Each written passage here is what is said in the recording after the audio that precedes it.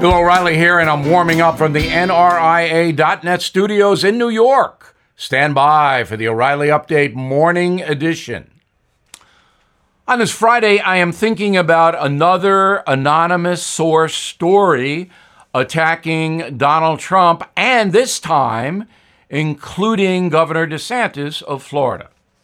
It's from the New York Times, the champion in anonymous sources. I canceled my subscription years ago because I don't believe what the newspaper reports. I don't even think it's a newspaper anymore. It is a left-wing journal. Now, the progressives deeply fear that Donald Trump and Governor DeSantis will join together to run in 2024. That would be the ticket. Trump president, DeSantis vice president.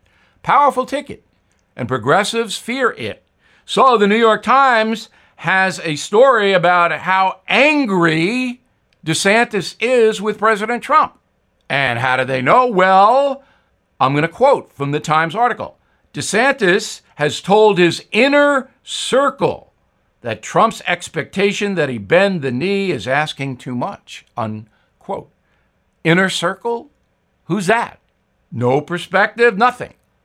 Anybody can do this. Now, I recently went out with Donald Trump, as you may know, on a history tour. We talked about Governor DeSantis. He only had great things to say about him, Trump. So again, anonymous sources from the left trying to hurt Donald Trump. Is it ever going to end? The answer is no. Now this.